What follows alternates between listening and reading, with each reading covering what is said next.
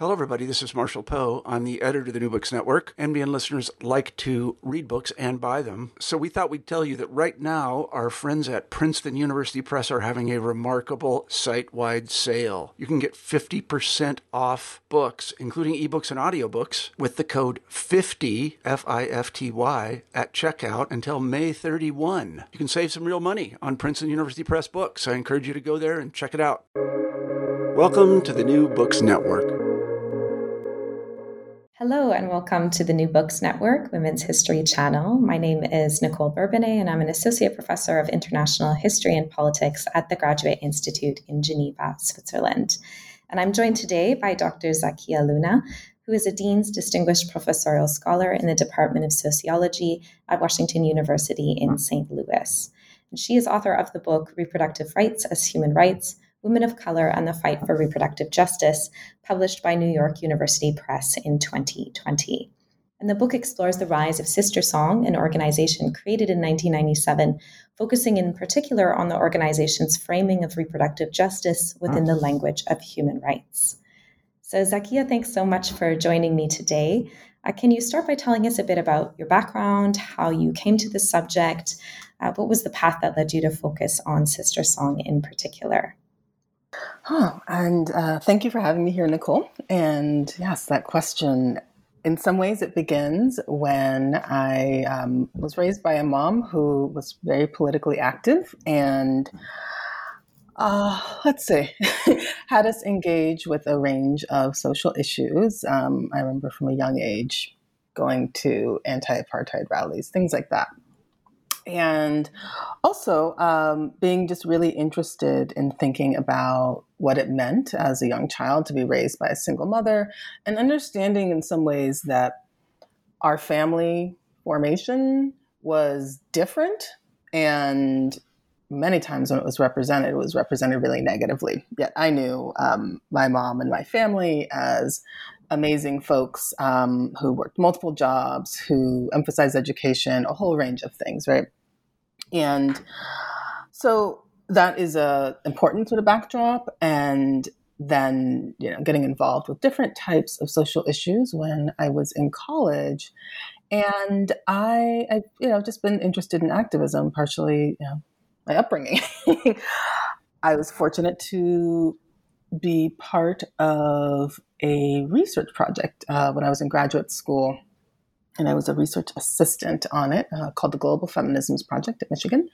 And I helped organize the last two interviews for, it's actually a public archive of interviews that are freely available for use, comparing feminisms in initially 4 countries across the globe. And one of the interviews that I coordinated was Loretta Ross. And at that time, I certainly was aware of a range of reproductive issues, but I hadn't heard about issues talked about in terms of reproductive justice. And so even just doing the research for that interview was informative. And then, being in the studio and actually being the one to conduct the interview,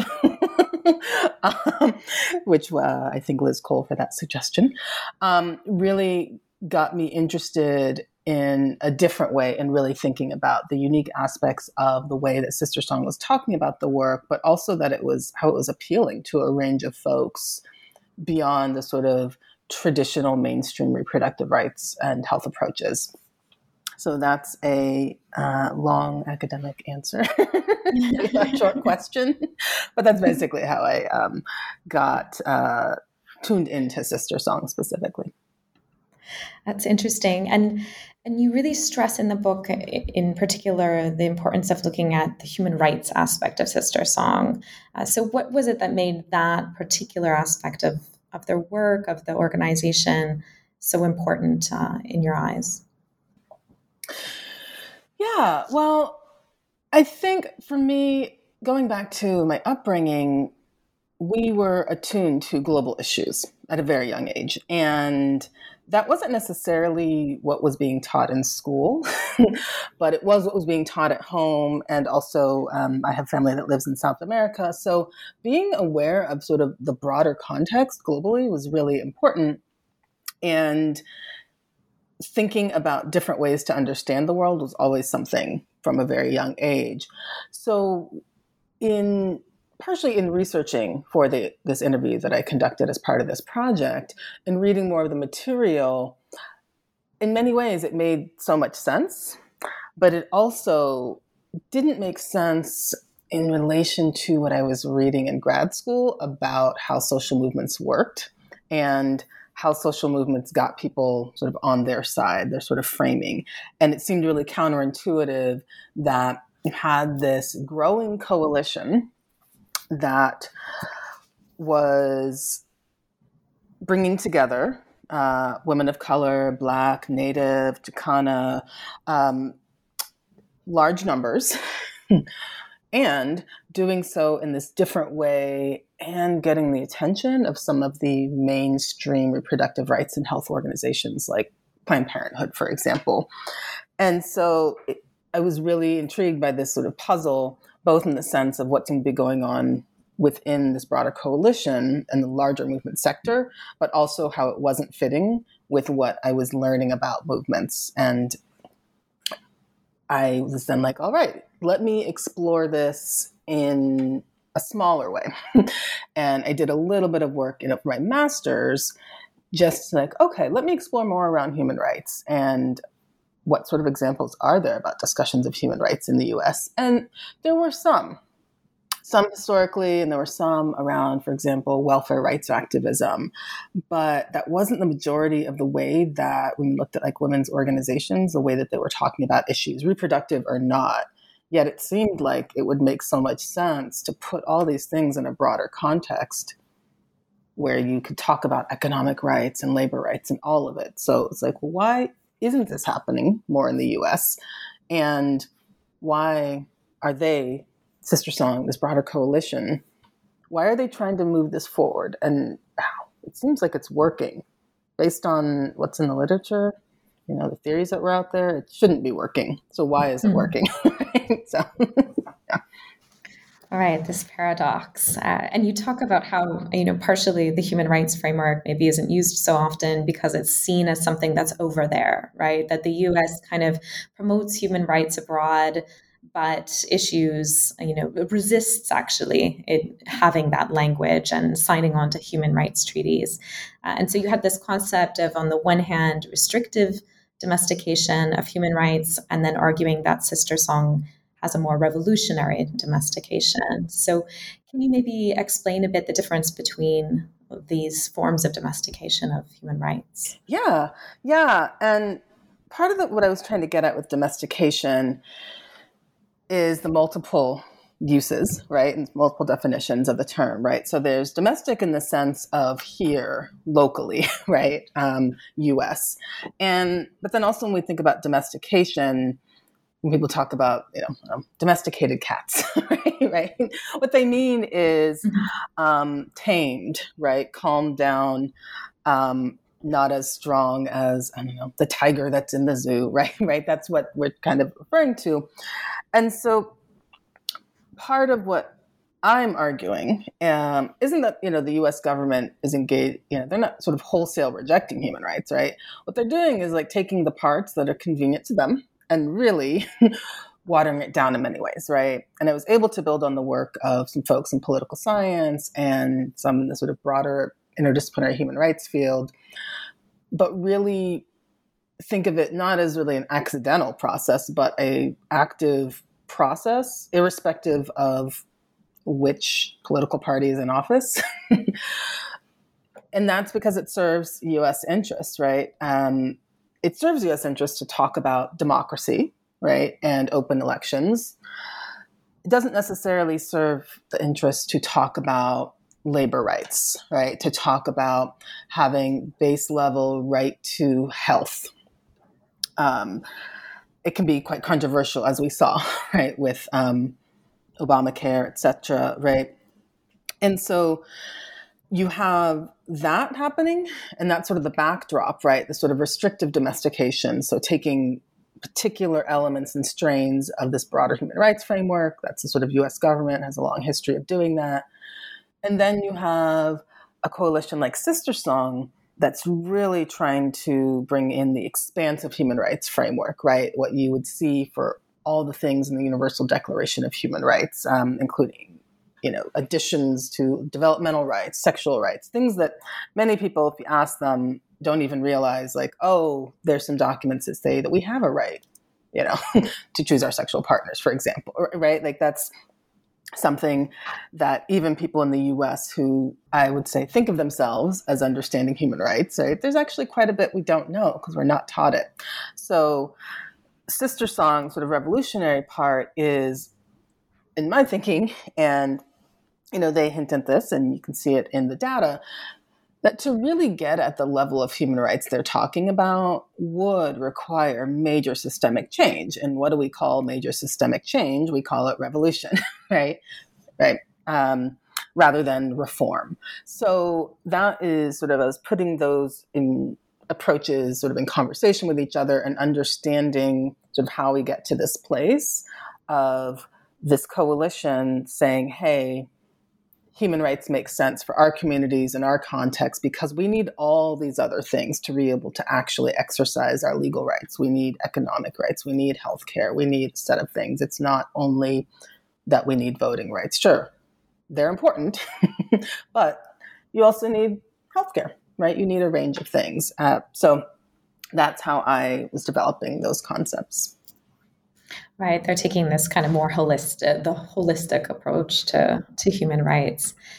And you talked about how this is partly influenced by Sister Song's engagement with international conferences. So the UN Women Conferences in Nairobi in 1985 and Beijing in 1995, and the International Conference on Population and Development in Cairo.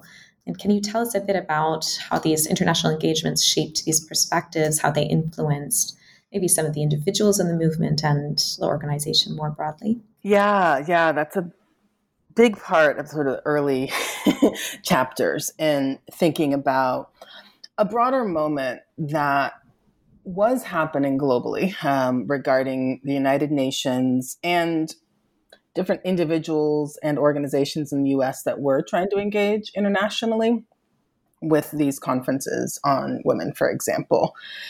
And the reason I think that's important is because in those spaces, right, they were able to see what was going on with other movements. And I always try to, when I'm talking with students about this sort of time, I remind them that this is before social media, right? Mm-hmm. When people are talking about going to conferences, I've come across in, archives, like conference registration forms that were fully paper, right? And you mailed back your check to register for something. I mean, it was just such a slower process in many ways, right? And required you navigating all sorts of systems. And in comparison to now, and I think that is really important because think about what it took to get to conferences, funding, all of that, and then to be in a space with hundreds and thousands, right, of women from throughout the world who are working on a range of issues, some of whom are working on reproductive issues, but some of whom are working on labor, some of whom are working on environment. And in some scenarios, really making quite a bit of progress. In part, and founders talk about this, in part because in their countries, depending upon the countries, right, for example, the government had already signed on to the Convention on Elimination of Discrimination Against Women, for example, right?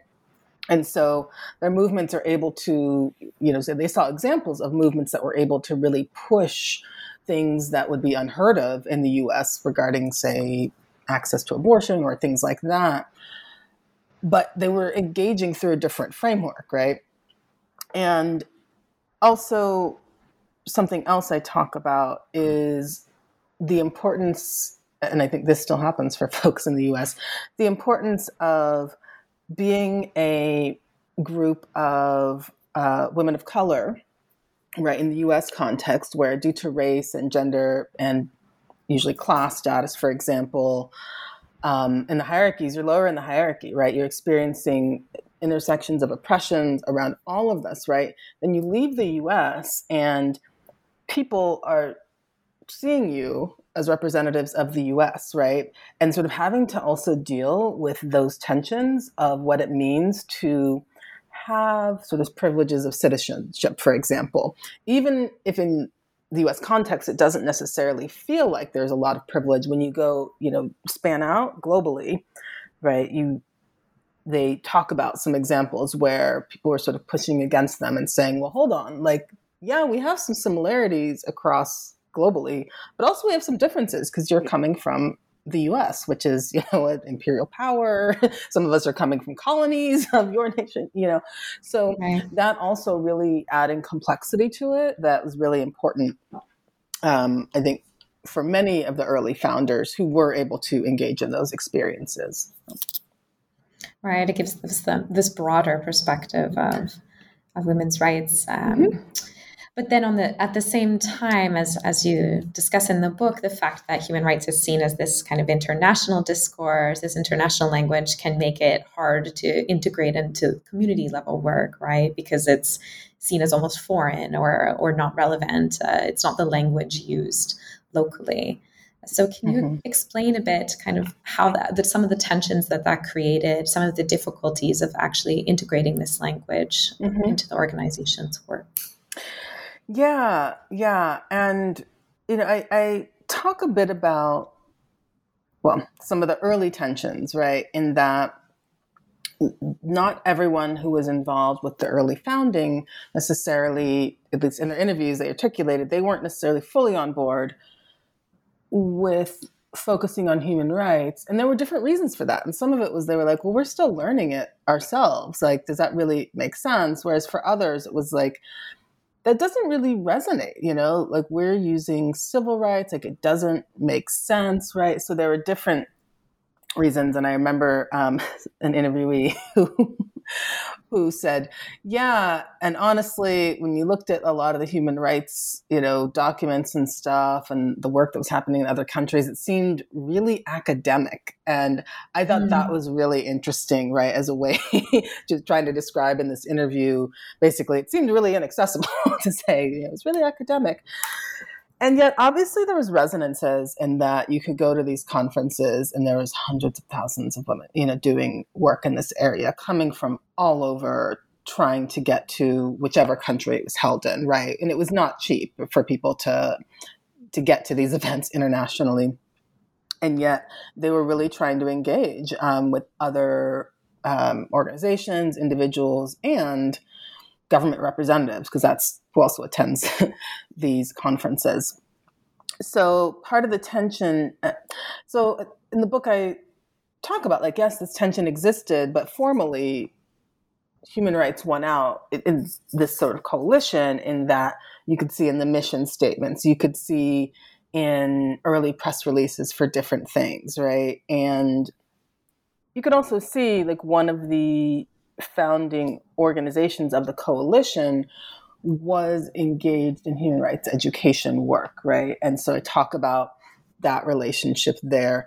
But there's also evidence, of continual education for early founders, both for themselves to get a better grasp on really just how expansive this was, and engage with folks, for example, trainers, coming in to help them, so then they could then translate this to trainings in other communities. And what I think is important, there's many things that are important, but one is also a willingness to say, okay, we don't understand everything 100%. It's not going to be perfect, but we're going to try this anyway. And I think that's something, what is that phrase? Don't let the perfect be the enemy of the good. Right. Yeah. And I think that the reason that's really important in thinking about the contemporary moment is that there's so much, so many eyes on movements right now with social media and stuff, that there's sometimes it seems like this expectation that people will know how to do everything perfectly. But you're like, how? Unless you try different models and experiment and see what works and see what doesn't work, how else will you know? And I think that's something, that I didn't necessarily write about in these terms in the book, but like that spirit of experimentation. It's not just innovation, but like that is risky, but also there's the potential for reward. And that is really exciting. And I think speaks to part of the success, right? Yeah, and actually, I mean, you can see that flexibility too, right? I'm thinking of this when I remember there's like a workshop program where it's all these kind of high level discussions of different elements of human rights. And then they end up fitting in this movie about militarization in Puerto Rico, kind of in the middle of it, right? And in response to one of the members. Yeah. So you can see that kind of integration of or adaptation. Yeah, the adaptation, and also, in regards to that training, like the importance of and the challenge of bringing together different communities. And part of what I also, it's in the book, and then I also have it in some articles, but there's also sometimes assumptions that, okay, women of color as this broad category will automatically all get along no matter what, right?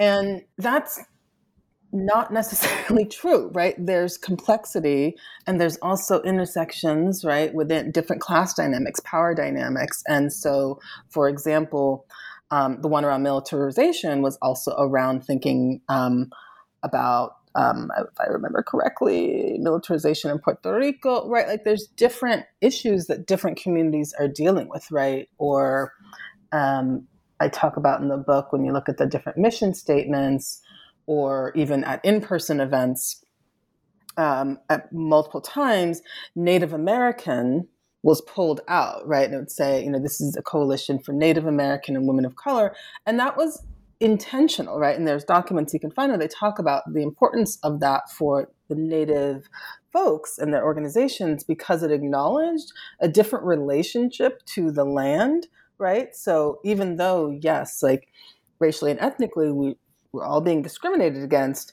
there is also a continued colonization that one group is experiencing, right? That does benefit, right? Folks who aren't Native, right? No matter what your racial background or class background. And so really trying to create space, right? But that also takes time, which isn't necessarily something that in movement spaces people feel like that they have a lot of time, right? It actually takes work to be willing to slow down. All right. Right. And funding and, all of that. Well, yes, I was like, let me see. You might ask that question, actually. Yeah. And funding, talk about funding, and funding is something that came up that when I did interviews, I didn't have a question about funding. It came up naturally. People raised it because it is something that comes up when you're relying on foundation funding, because there's usually deliverables, right? And those deliverables happen on a certain timeline that doesn't necessarily reflect the timeline of, say, adult education processes and best practices or things like that, that are part of the reality that folks are dealing with in movement spaces when they're trying to not just get a particular action done, but they're trying to shift culture, right? That takes time. It takes a long time to build culture. It takes a long time to shift it, right? Years, and some would say decades, really. So yeah, you have that tension as well.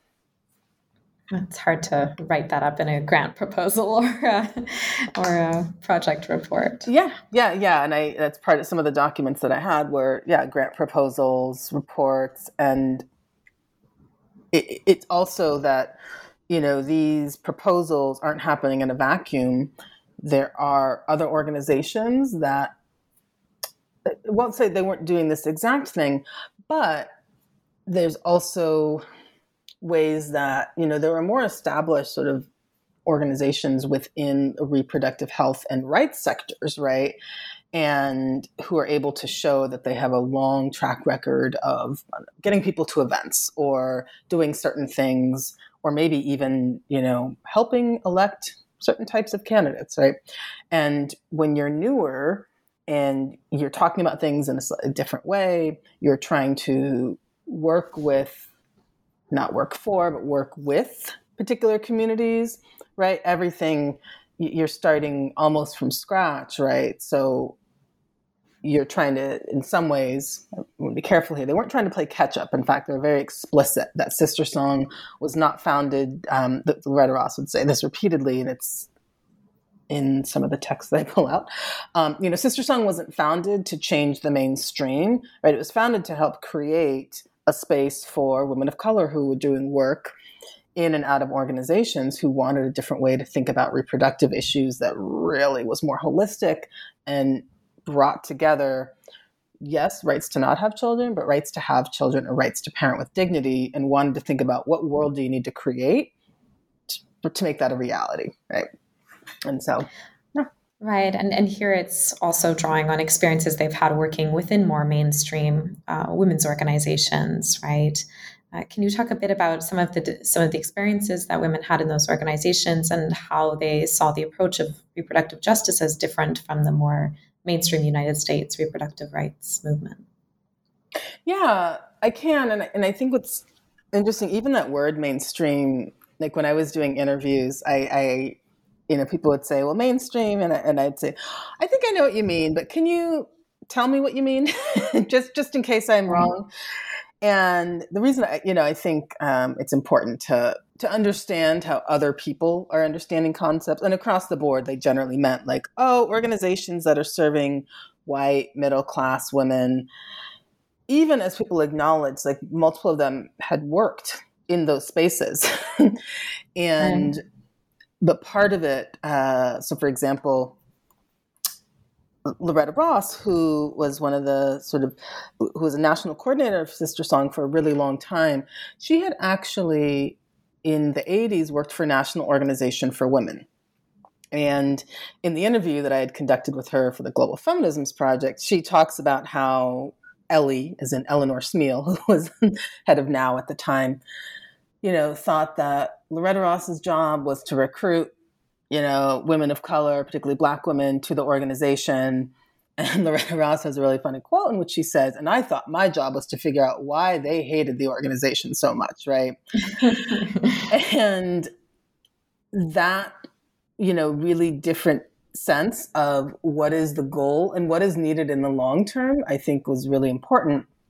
But as she worked for, NOW, she put together what seems to be documented as the first sort of national conference for women of color around reproductive rights issues. And the conference fee was, I want to say, it was like $20, And but the issues that were being talked about were things like genetic, technologies. What are the implications of these? Thinking about abortion issues, right, and controversies there, but also movement politics, like racism in the pro-choice movement, right? So it was both about content and sort of the larger structures of the movement. And there were a few hundred folks who attended that conference, and they had some surprise guests like Shirley Chisholm, stop by. But something I found really interesting is where in the notes, there's discussion of pro-life African-American group protesting the conference outside. And some of the conference organizers going and saying, hey, let's talk. And do you want to come to the conference and, talk with us about what we're actually doing, right? And that to me is an example of recognition, like the quote unquote opposition is part of our communities, right?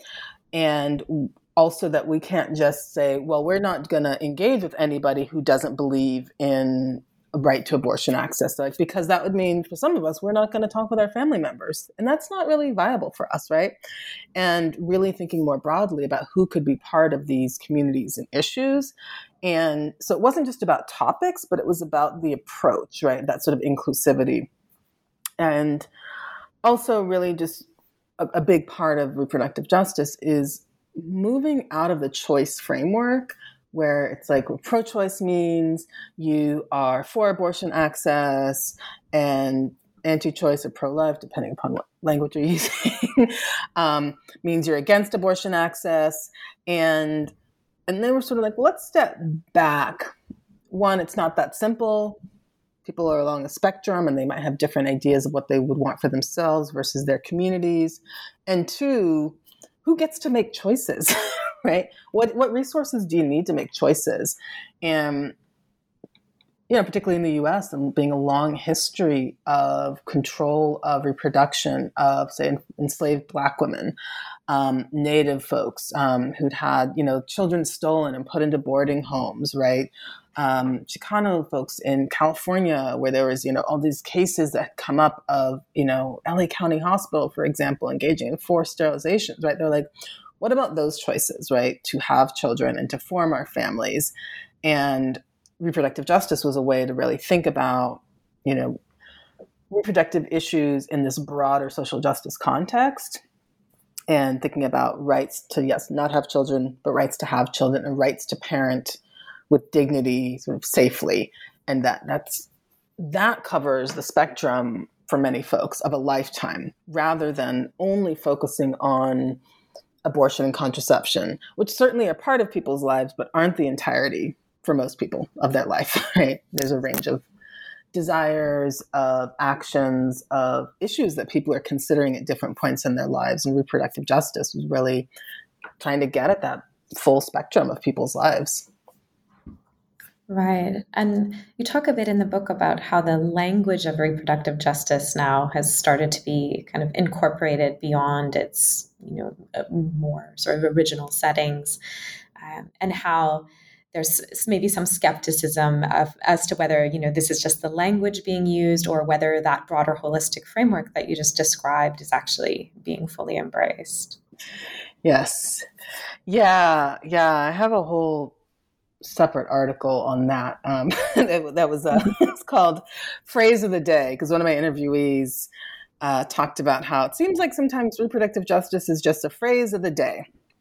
And I'll say one really brilliant thing regarding the reproductive justice movement is there has been, some documenting from within the movement, right, of the frameworks they're trying to move forward. So, for example, 2005, the organization at the time named Asian Communities in Reproductive Justice came out with this multi-page, colorful document that was a framework that was saying, okay, what's the difference between reproductive health, reproductive rights, and reproductive justice, right?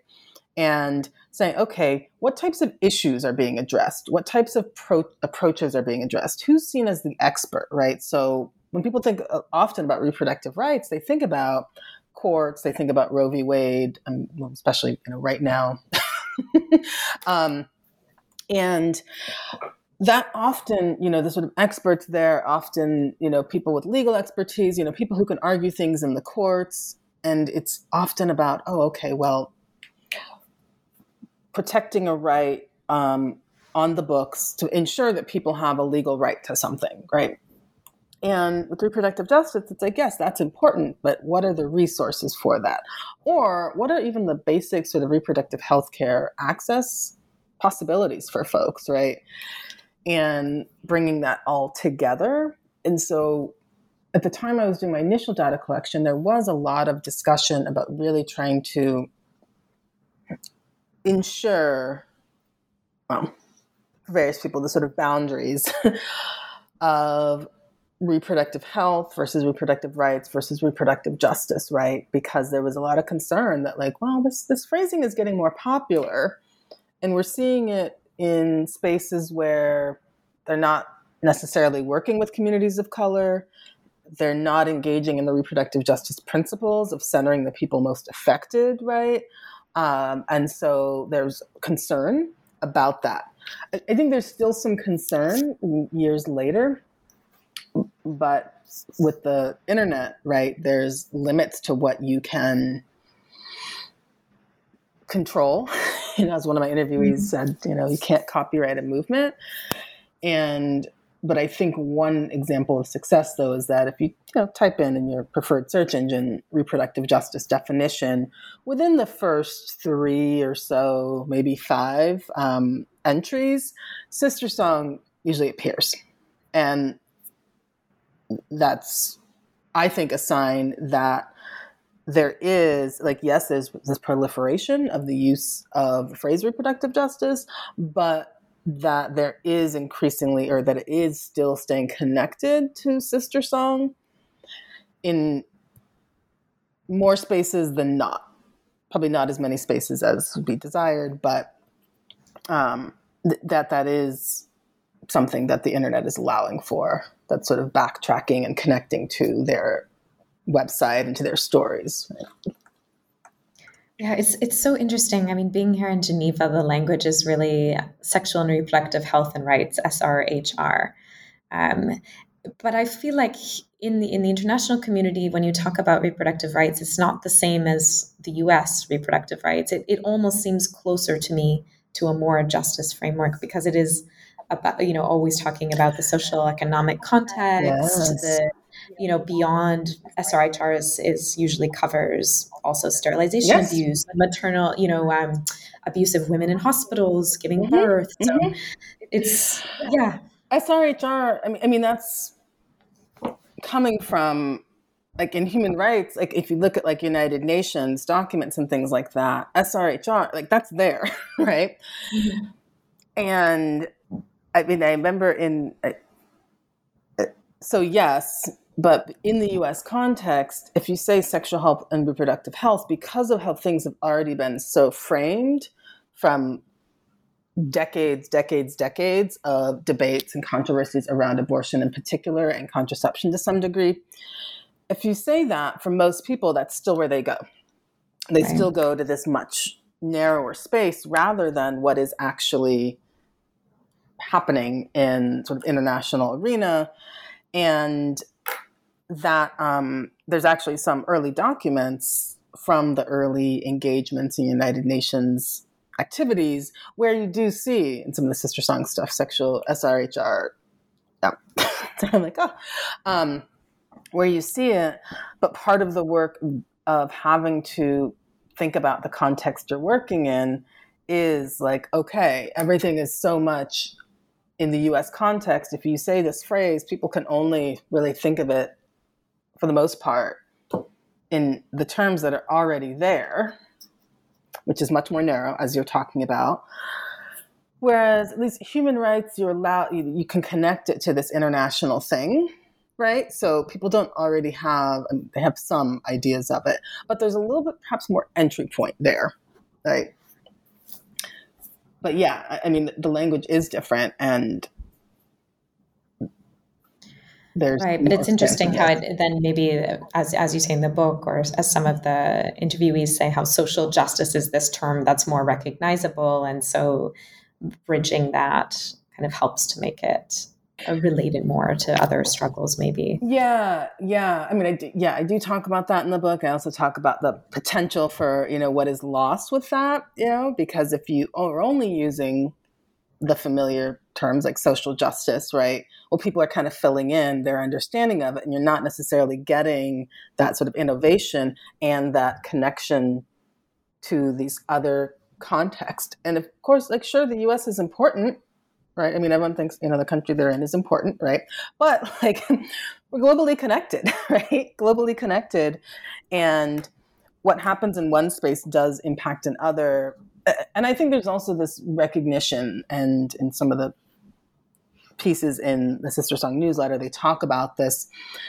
The U.S. has an outsized sort of impact on what happens to other countries, both economically, but also, for example, with funding around reproductive health care, right? So with the Helms Amendment, each year, or not each year, but each time there's a new presidential administration in office, if there's one that opposes abortion, they say, okay, like the Helms Amendment, like global gag rule, and and how many every years that administration is in office, any entity outside the U.S. that's receiving U.S. aid, cannot be talking about abortion, contraception, right? Like, that's a really big impact to have, right?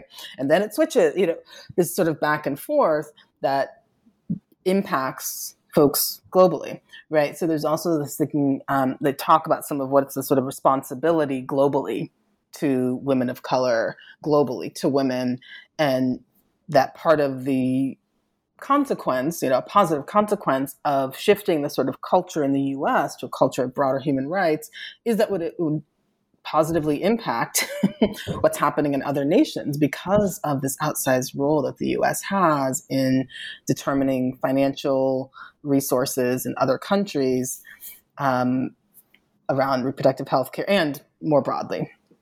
So, right, which also kind of comes to the limitations of choice, right? Because again, it's that underlying economic framework that influences both at home and abroad, right? I mean, economics is a huge part of it, but there's also, I mean, just thinking about, and this is something, right now we're still in a pandemic, a global pandemic, and it becomes very clear to folks in a moment like this, or if you think about, I think of what they called at the time the Great Recession, right, 2008, that if you have employer-based healthcare and you still have a job, that's great. You're generally you have access to more healthcare resources. You're fine, right? But what happens when you're not employed anymore? And what's been happening, during the pandemic, obviously, is companies shutting down, spaces shutting down, cutting back on benefit, all these things. And what does that mean if that's the system that we have for the vast majority of your healthcare, right? It's so precarious for many folks in the US context. And I know that any listeners who are, where you are, in Europe, are going to be like, that's right, the US with your healthcare thing again. It's just so, I've talked with some folks when I was traveling a couple of years, and someone was just like, I just don't get your healthcare, on the plane. I'm like, I know. I mean, just famously, it's what people understand as the way things happen here, except we do have other models of broader healthcare that is not only based on an employer, right, in the US. And actually, we saw it with the COVID shots, right? It was like, all right, no matter what, like you get access to a COVID shot, right? Or there's other examples of that. Suddenly the impossible was possible. Well, right. Well, that's actually, I mean, yes. And that's also part of what I was saying earlier. Part of the thing around reproductive justice is thinking about what is that you're trying to build, not only what you are trying to fight against. Right? Because, and this is, there's been broader discussions happening in different movement spaces. And I think that's part of the, A.J. Marie Brown's work and others really talking about, in social movement scholar terms, prefigurative politics, right? And the idea that okay, you can't if you only spend all your time fighting against something, what happens when you win? What are you putting in its place, right? If you haven't been practicing other models or developing other ideas, other ways of relating, you're just going to reproduce what was already there because that's what you grew up with, right? That's what you learned. And so the other part around reproductive justice is it's not just, topically, it's about thinking about different relationships. Who are our responsibilities to? Who is part of our community, right? Who do we have responsibility to take care of in the short term and the long term? And that's also then something you can think about, why a broader human rights framework makes sense to really think about, because it's about the ideal conditions that you would want governments to provide for their people, right? And again, it's a very lofty, post World War II, it seems like, impossible. But, these nations came together, and sure, it was complicated, but they're saying, and wouldn't this be the ideal? Right? And it's like, yes, that is, wouldn't it be lovely if everyone had these conditions for thriving? And, we have many folks who are barely surviving, right? But imagine how much more, not just enjoyable life would be, but how much in some ways more, less stressful, all of it, right? And there are these moments where the impossible becomes possible, right? Suddenly you're able to coordinate, although, with some flaws, healthcare systems nationally, internationally, to be in conversation with each other, to develop cures, to do that type of thing, because there's enough of a crisis happening. And so part of the thing around reproductive justice is what if it's not just during crisis, right? what if we thought about this way when we're beyond the crisis, right? What could we build? What could we create? So. Right. And one of the things I think that really allows you to get into the depths of all of these angles is the fact that you're really not, as you say in the book, kind of taking a Black women's organization and putting it at the center, right? Rather than having it be this kind of side story to another development, and really giving it the space, the attention to develop all of these different angles and nuances. And you talk early in the book about how social movement literature has kind of been slow to look at Black social movements in general, but also Black women's organizations in particular. And I wondered why you think the field has been so slow to react. Yeah, I mean, there's a couple things there. And one thing that I think is important about Sister Song is that it was intentionally started as a coalition across a multiracial coalition. And granted, it was in some ways it might have seemed very sort of rudimentary, but it was like, okay, for Black women's organizations, for Chicana Latina, that was the language that was being used at the time, for Indigenous, right, for Asia Pacific Islander. And it was sort of thought of as like, well, there'll be equal representation. And part of the uniqueness of trying to bring together, right, see the commonalities across those groups, right? And so that's one thing that's important.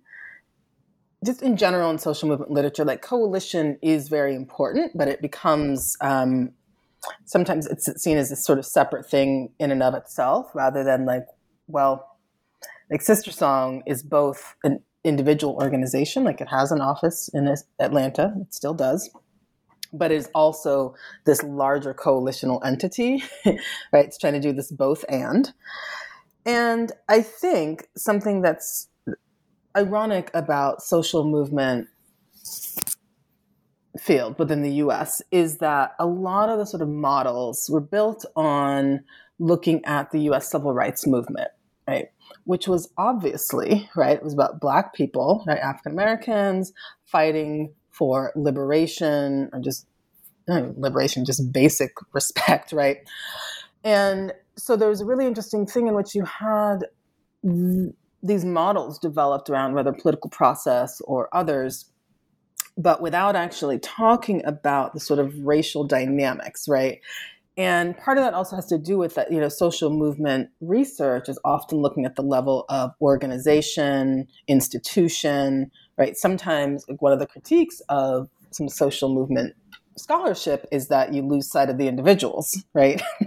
Because they're doing, this work around how are these organizations interacting? How are they interacting with institutions? How are they interacting with policymakers? And say, well, what about the people within the organizations, right? So that's part of it. And then part of it has to do with the broader issue within sociology as a field and sort of where it was, and I'd say it's shifting now in the past 6 or so years, in really recognizing the role of race, not as a variable, right, but as something that structures at the interactional level, at the institutional level, knowledge production, and that has an impact on the types of questions people are asking, we're asking, right? And there's some great work by some scholars younger than I, and it's always a little weird to say, that I'm a more senior scholar. But, Glenn Bracey Sherman has a really excellent piece looking at the sort of inherent whiteness of political process theory, right? Which really has been quite dominant within the social movement literature, but also is based on certain assumptions about people, movement actors' desires to be part of the state, for example, right? Or there's been some work around framing. Very recently, Veronica Tarikas, about 6 years ago, using the examples of young undocumented activists, not all undocumented activists, but within California, looking at youth organizations all across the state and talking about intersectionality, right? And thinking about like how can you take this idea of framing and sort of how movements are talking about their issues and apply, intersectional analysis? What do you gain by thinking about these intersections, right? And so there's been, and to be clear, she's a more senior scholar.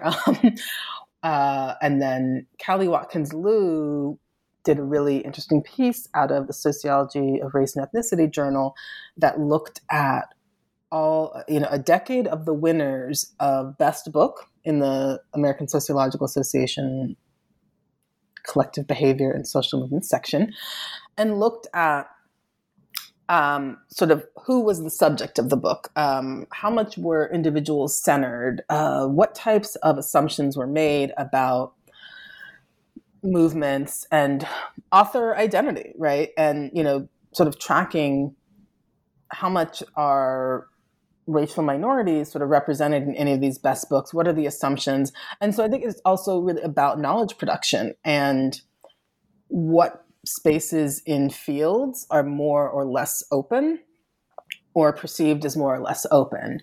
And I'll say for me, it's been exciting to see between the time that I started graduate school and now, I guess 15 years later, oh my gosh, no, it's way past that. What am I talking about?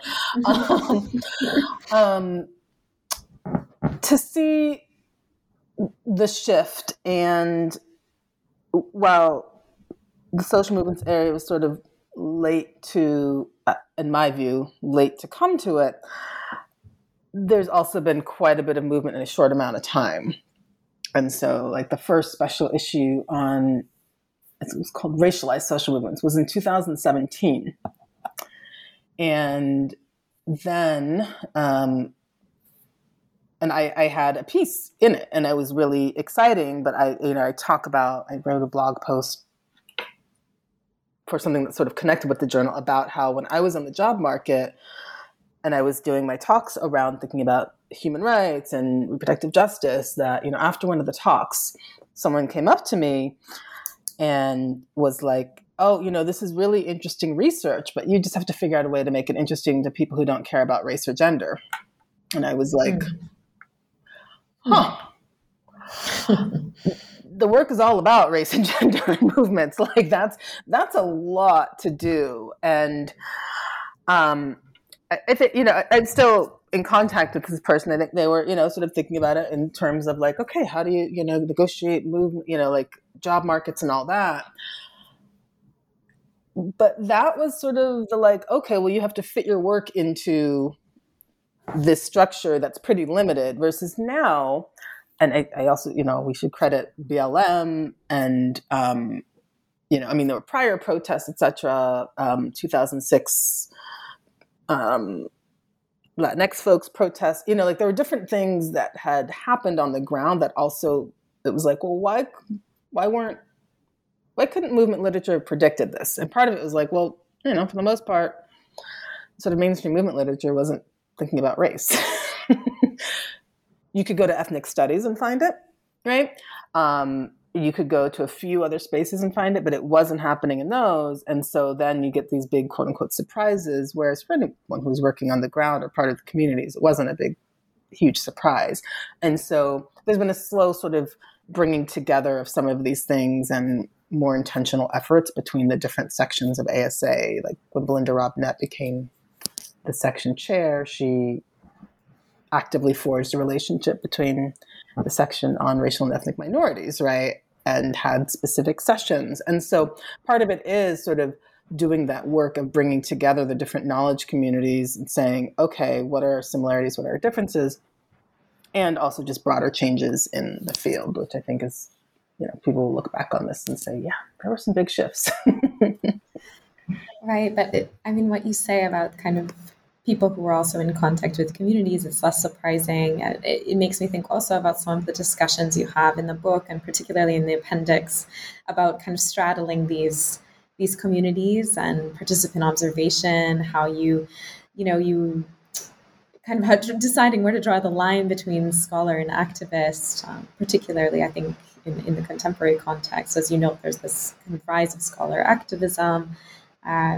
Can you maybe just, I mean, we've already talked a lot. I don't want to take up too much more of your time, but maybe just briefly kind of how you feel now that the book's out. I mean, how the reaction from Sister Song or others that you studied, how you've navigated that. Yeah, thank you for that. In one of the appendices, I talk about how my sort of thoughts, my relationship to the movement shifted over time, and my thoughts about what made sense to include. And there's a lot of different ways to write a book, as you know. And there are things that were certainly very interesting that I found in files that people raised in interviews, but they weren't part of this story and weren't necessary to help the reader understand the sort of larger arguments I was making. I think that in, there's sort of more mainstream sociology discussions around quote unquote scholar activism, but I think there's precursors to this, right? And, Pat Hill Collins, when she was president of ASA, talked about the work that she'd been doing for a long time. Some people pinpoint it to Michael Buravoy's talk about public sociology, and others still point out, like, well, there's a much longer tradition, right, actually, of people, and that, you could go back and think about the fact that, well, there were folks who were really interested in sociology that would have, research that would have an impact and could be read or used by people outside of academia for so long. Whether it's, you think about Jane Addams and those folks who were literally like sort of kicked out and told, like, go be social workers, or W.E.B. Du Bois. And so I think this is we're seeing, current iteration, but it's part of a much longer trajectory, and that there's other disciplines where it's already sort of part of the understanding of it. And I think that's part of the difference. I have a joint degree in women's studies, and, something like women's studies or Chicano studies, African-American studies, like those came out of explicit movement efforts. And so in those spaces, people, there's much more recognition that, like, yes, knowledge production is political. Whereas I think, sociology and sometimes to some degree history, et cetera, right? Like there's this idea, that there's neutrality. But when we're writing a book or developing, whatever our coding guide is for our documents or our interview protocol, we're still making choices and we're still people, right? And the question is whether or not you're going to make your choices intentionally and what that will mean. I have found it's always interesting to me to talk with people about the work, whether it's people in academic settings or people from Sister Song emailing about, like, oh yeah, this part was right, this part wasn't, but partly, I write about that and say that people don't necessarily always agree with a researcher's take on it. But as a researcher, that element, I'm looking at the multiple interviews I have, right? The multiple documents I have that, because of the position, I was able to access, right? And part of that does mean telling the broader story, not only one person's version of it, right? It's telling my interpretation of it, but it's not only telling one interviewee or this other interviewees, right? I'm trying to draw together the different data. And, I've also, I did a book club, the WIN Fund, which is a abortion fund in the Dakotas. They do a sort of quarterly book club, and they picked my book. And so I sat in on the conversation with them about it. And I love how people who are coming at it from different angles have really different types of questions. And it also reminds me that there's things that I know because I've been around so long at different events, that others are like, oh, I didn't know that there was a conference at that time, or, oh, that person, or, oh, wait, I've seen that person interviewed on TV, right? For some of the folks who use the real names. And so that is also, I think, really important. And as a friend of mine said, really good sociology should eventually be able to be like a good sort of documenting of history as well. It's not the same as a history book. It's not, fewer footnotes for sure, but that it should be able to tell you something about the time, and you should really be able to understand more and get a fuller picture. And so I've been pleased by the response and the types of questions, or people saying, hey, this was my family's story, around forced sterilization or this or that. And so people really resonate with different parts of it. So I've been enjoying that. Yeah. I mean, I have to admit, as a historian, there was lots in here for me. Yay. Yes, yeah. I'm not trained as a historian, but I took some history classes in grad school and definitely looked at some of the ways that historians create archives, because it's just sort of naturally part for many of you to like kind of create your own sub-archive and sort of being influenced by those approaches. But also, I am also a fan of footnotes, as anyone who's read my book will see. Although I did end notes, that was the one way to my nod to sociology. But I'm glad that there was something in there for you. Yeah, I think this is really a book that will appeal to sociologists, but also historians, women's gender studies, even political science. I feel there's some kind of political science element in here too. It really has an interdisciplinary kind of methodology and conceptually as well. Yeah, reflects my training and also what I think was necessary to tell this story, because it does have that complexity. It was across disciplines. Right.